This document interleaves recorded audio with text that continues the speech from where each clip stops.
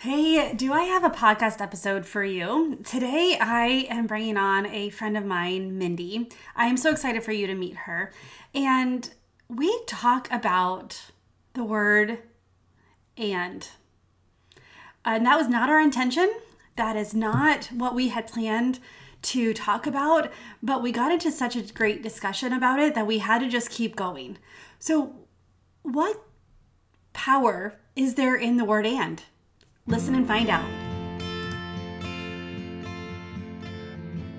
Hi, friend. I am so excited that you're here to check out Her Restored Spirit podcast. If you've gone through something that has left you broken spirited, maybe it's a divorce, loss of a spouse, or even a child, loss of a job, whatever it is, I know there is restoration in your future. I'm a widowed mom, and I remember what it feels like to emerge from the fog to discover that my loss is not the center of my story, but it actually instilled in me a new hope, a new understanding of faith, and a new strengthening in my heart, soul, and motherhood. I have finally understood that God has taken my test and formed it into my testimony, and that's why I'm here with you. I want you to step into your purpose, into a newfound joy, and to turn a new page in your book, because I believe you are on the brink of full restoration, unlocking a confidence that you didn't know was inside you, and understanding how to live more fruitfully with purpose, joy, and permission to be washed in possibility. It's time, friend, to reclaim your restored spirit. Hi, and welcome back to Her Restored Spirit podcast. My name is Tammy, and I'm your host. And today I am so blessed to have a friend of mine, a fellow coach, someone who I go to when I need a mindset shift or when I need that clarity, Mindy Huebner. Mindy, tell us a little bit about yourself and let's dive in. Hi, Tammy. Thank you so much for inviting me here today. I'm truly honored and so excited to spend time in your community.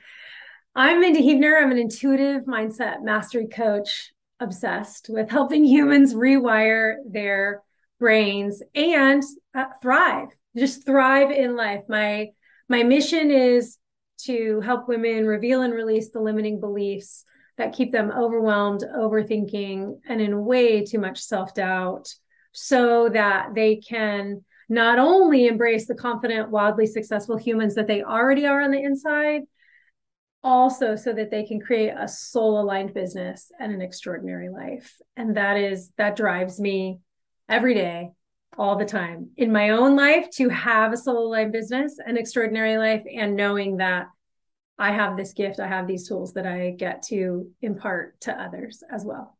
That's so exciting. And that's kind of how we got connected because we both recognize the value of one, in investing in ourselves and growing, but two, just the power the brain has over us. Yes. Like it is, I mean, all of the things you do, if you don't start looking at the source, at the brain blocks and things like you cannot grow. You have the desire, and it's actually like adds more pain and adds more, um, that overwhelm and anxiety because you there's that internal struggle. And so when I started studying the brain years ago, and like, but it's crazy, like doing it in therapy and then doing it in coaching and realizing that our brains, it's great that we understand what happened, but let's go forward. Like there's something that happens when we're like, okay, let's release and thank that, be grateful for what you go through, Absolutely. which sounds Absolutely. really crazy because even when you go through really hard things, but what it taught you is what you can be grateful for, Mm-hmm. not the Mm-hmm. circumstance itself. Mm-hmm. But so tell me, so you mentioned this idea of a thriving life, which is what I've come to realize is that's what we want. We all get to define it in a different way. So how Yeah. do you define a thriving life for yourself? Oh my goodness, right? It's a life, simply, it's a life with more joy and more ease. Period. I have started using as a litmus test to everything that I'm doing. Where can I find joy in this and where can I find ease in it? Not this entire task is going to be joyful and easy. That's unrealistic. Mm-hmm. And I won't learn anything in that, right? I won't have any room for growth or expansion or perspective shift. How can I find more joy and more ease? And I literally smack that up against everything. Almost always. Okay. Because we're human, right? And I was specifically thinking of when I allow someone to trigger me, when I give away my personal power and I allow someone or something to trigger me. Okay. Well, there's not joy in that. And the only joy that I could see right now is, okay, here's the joy of recognition. Hey, I'm giving away my power. Right? I'm I'm allowing. noticing this is happening. There's the ease. Exactly. I get to get curious. That's the joy. That's the joy of it. The ease comes when we recognize those types of things more and we go, okay, I can continue down this path or I can find more ease in. And here's one of the ways that truly I have been thriving specifically this year. Okay. It is in detachment. Ooh. Because in all attachment comes suffering. Yeah. Every time we attach to an outcome and it doesn't play out the way we want it, we suffer. Period. I was finding my attachment, and I think your audience will be able to really like understand this and go, yeah, me too. I was finding it, realizing that I had attachment in the way I wanted other people to show up and love me. Oh my goodness. Yes. And here's what that is an instant recipe for: suffering, heartache, upset, anger, all of the above, every emotion. And we give meaning. Here's the real part of that. We give the meaning, and I'll speak for myself.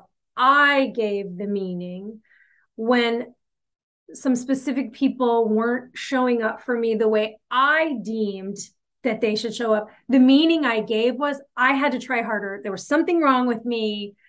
I made it mean all these things about me, which was even more defeating. I wasn't getting the love I said I needed or the relationship that I said I needed. And then I was making it mean it was because I was less than or broken or, fill in the blank. And it has been a journey. It's been a one step forward, two step back. Okay. In this specific type of attachment for me in some very specific relationships. And I get to say that I'm many more steps forward than back. And truly in the last 2 or 3 months have honestly felt the clear detachment. And what I realized, number one, I did a timeline NLP technique. And I've done it many times. And this time I was in a space where I could step into even more expansion in it. And I realized, and this is profound, quote unquote, I get to be me and I'm amazing. And Tammy, you get to be you and you're amazing. And that's it. But whenever someone shows up in a way where I think I want something specific, I'm like, wait, they're being them. Mm-hmm. And they get to be them because I get to be me.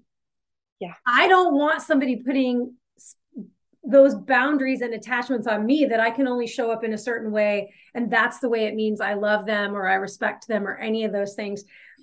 That was a really beautiful, messy growth period.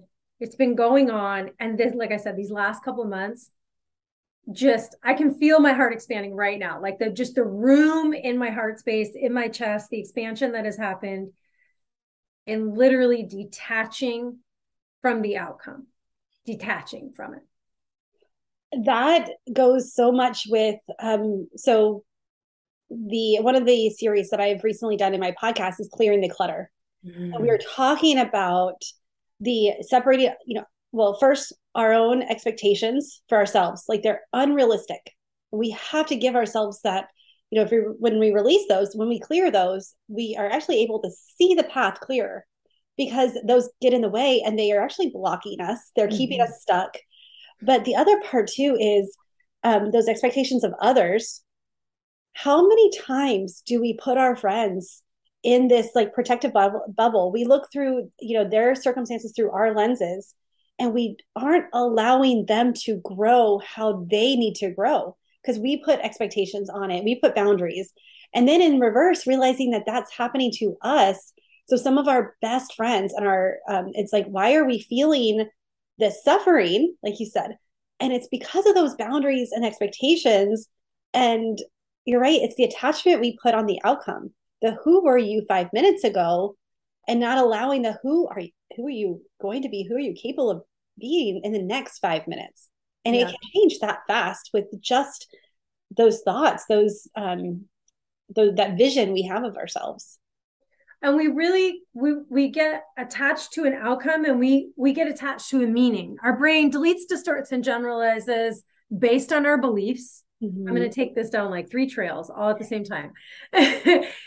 We cannot out hustle our beliefs. So if I am ingrained in the belief that someone needs to show up in this very specific way to be my friend, to show that they love me, to care about me, right? That's exhausting. First of all, I haven't even probably let that other person in on it. Right. Right. This is some meaning that I have given to this. And we decide meaning for things just like this. We've all done this. Driving down the road, someone cuts us off. What do we jerk? We like immediately give a meaning to this person, where there's a million more empowered meanings, because us deciding someone else is a jerk is really disempowering for us. Like, doesn't serve us at all, right? Okay. Sometimes people are jerks. Get over it. Yeah. Then when I reverse that and I think, okay, I know there's been times I've cut someone off and I'm not a jerk, right? So the meaning that I get to give to this could be lots of other things. They had a bad day. They were distracted. There's a kid yelling in the back, right? I can be way more grace-filled and way more empowered in the meaning that I give. So I say that to remind us that we give meaning, we decide the meaning to something just like this. Mm-hmm. And we don't have to. If we decided that quickly that it means something disempowering, we get to then step into, okay, wait a minute. I decided that it meant this. This is an exercise I do with my clients all the time. Here's a sticky note of the moment where I decided this is the memory. I decided this driver was a jerk. Here's one meaning that I gave it. Okay, well, this is pretty disempowering, but this doesn't serve me at all. Like, it might make me feel good for 2 seconds, and then what? Like, then what do I do with that information? Where can I grow? Okay, well, it could also mean like they were distracted. It could also mean they weren't paying attention. We've all been there. It could also mean now all of a sudden I have all of these meanings, and none of them are the one meaning. They're all, well, it all could mean this. Those are way more empowering. I give way more choice to myself there than just saying, okay, well, that means that. And there's no room for anything else. Because I want room, right? We want room when someone is deciding something about us. Right. We want grace. We want space in there. So the way that we give meaning like that. And how does it change when you switch that meaning? What does that change for you? Everything, right? Like, doesn't it change everything? We reframe, we allow expansion. We also then are taking the learning and moving forward in a whole new way. We're casting votes for the version of ourselves that wants more empowerment in the meaning that we give things, that wants less attachment to the driver that cut us off, right? The attachment is he's a jerk. The detachment is, man, the dude was having a bad day. Yeah. Right? Like that well, is even take that a step forward, like further, you can say, oh, I'm glad I was paying attention and in the moment to where there was no repercussions. There was no accident. No one got hurt. Exactly. And at that moment, it gives you that space to say, oh, I need to give more space in this moment for others. I get to. I love that you just said that. You said, I need to. And sure, right? It's an essential step in allowing yourself growth. And it feels really good when we have a choice, doesn't it? Mm-hmm. Like I get to choose to act in a way that really serves me. Mm-hmm. And that's how you thrive. These are people might be thinking like, what are you guys talking about? We're talking about ways to thrive. And these are very specific ways that you can put into practice to thrive in your everyday life. I love to say, taking the ordinary, making it extraordinary, because every day gets to be extraordinary in some way, shape, or form. Yes. Period. It is. Well, and so share a little bit more about that because a lot of my listeners have been through some really hard things that they're like, but I'm in so much pain. How can I thrive today? How can I thrive in this moment? What you don't know what I've been through. How can we take that and say, yes, and Yeah, I love that. We're on the same page. Yes, and is this beautiful word. So right here, my friends, how can you thrive in that moment? Replacing but with and. This is one way to thrive right now. You don't know my pain, all the things you say, but no, and you're right. I will never personally know anyone else's pain, even if we've experienced something very similar. I'll never know that. We cannot out hustle our beliefs. So if you are believing that the pain is all there is and it's all there that is ever going to be, you win. We're always winning the game that we're playing. Your brain will show you the proof of what you believe every time. So if you're thinking a thought habitually, I'll never pass this pain. And I'm so not minimizing this. This is where we're at. I'll never get past this. How will I heal? If this is what you're thinking habitually, it's now become a belief and you've incorporated it into an I am statement as part of your identity. And that can be empowered and it can be very disempowering depending on the container of the identity. And we can go there. I am, what comes after I am are some of the most powerful words in the universe. And you can use them to move you forward, or you can use them to stop you or keep you where you are. So if you're constantly thinking, I'm never going to get over this. I will never get to the other side of this. So this is your identity, like stuck in this pain. Your brain will prove it to you. It will show you all the proof you want. You will actually create habits to prove this to yourself because you love to be right. Your brain loves to be right. So it will take the road of least resistance to let you be right. And if that is your disempowered belief that there is nothing after this moment in your life, it will prove it to you over and over and over. You cannot out hustle it. You may be able to out muscle it for a little bit. For short time. You could fake it and it will be exhausting, more exhausting than what you're living in right now because you're pretending and you're trying to use willpower, which is a finite resource, to get past something that it's impossible to out hustle. You can't do it.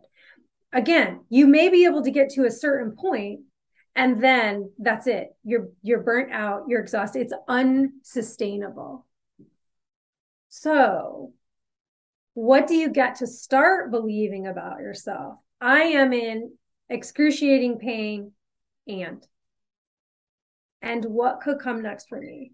And what is one thought I could think today? If the place that you're at, if you're not even anywhere near actual action, let's sit in these two places. What is one thought I could think in the direction of the possibility of less pain? Or what is one thought I could stop thinking so that I can move in the direction of less pain? Because maybe you're thinking, I can't add one more. There's no room for more. Okay, you're right. And nature abhors a vacuum. So release one of the things so that what gets to come in is something that will move you forward instead of keep you where you are. So what you're saying is it's a choice. Always. To believe that, and the crazy part about that is, and knowing the brain is, you don't even have to believe it yet. Like, because it's the repetition. That's what put you there in the first place. It's that every time you think a negative thought, it replays 9 times in your brain for every negative thing. For a positive thing, 1 time. It goes 1 time. So when you choose, what happens when you make it a habit of saying, and I hurt, this sucks, I don't want to be here, I can't do this. And then you say, and what happens at that moment? And allows expansion for you, and allows the possibility to come in. What meaning would you like to give to and? Could and be just the word itself, just when you say it, could it mean there could be more? There could be something different. And you can put whatever you want after and, like fill in the blank. You get to decide right now that and means hope. That and means something that is going to move you forward, that it gets to be an anchor to the future for you, not an anchor to the past. So good. I bet you didn't realize how important or how valuable the word and is, and what it could do to your brain, for your brain. Well, and just as a way to reset your thoughts and to give yourself another perspective. So if you want to hear more of the conversation with Mindy, there's two ways of doing that. The first way is go to YouTube right now and you can watch the live video podcast in its entirety, or wait until next week when part 2 will drop. Either way, you don't want to miss it. Now, she talks more about this in part 2, but because I want to make sure you know how to connect with her, if you go to rewireyourbrainclub.com, and she has a free gift for you on a meditation that will help you rewire your brain. With that, friend, I can't wait until next week till we continue this conversation. But choose joy until joy chooses you. Bye.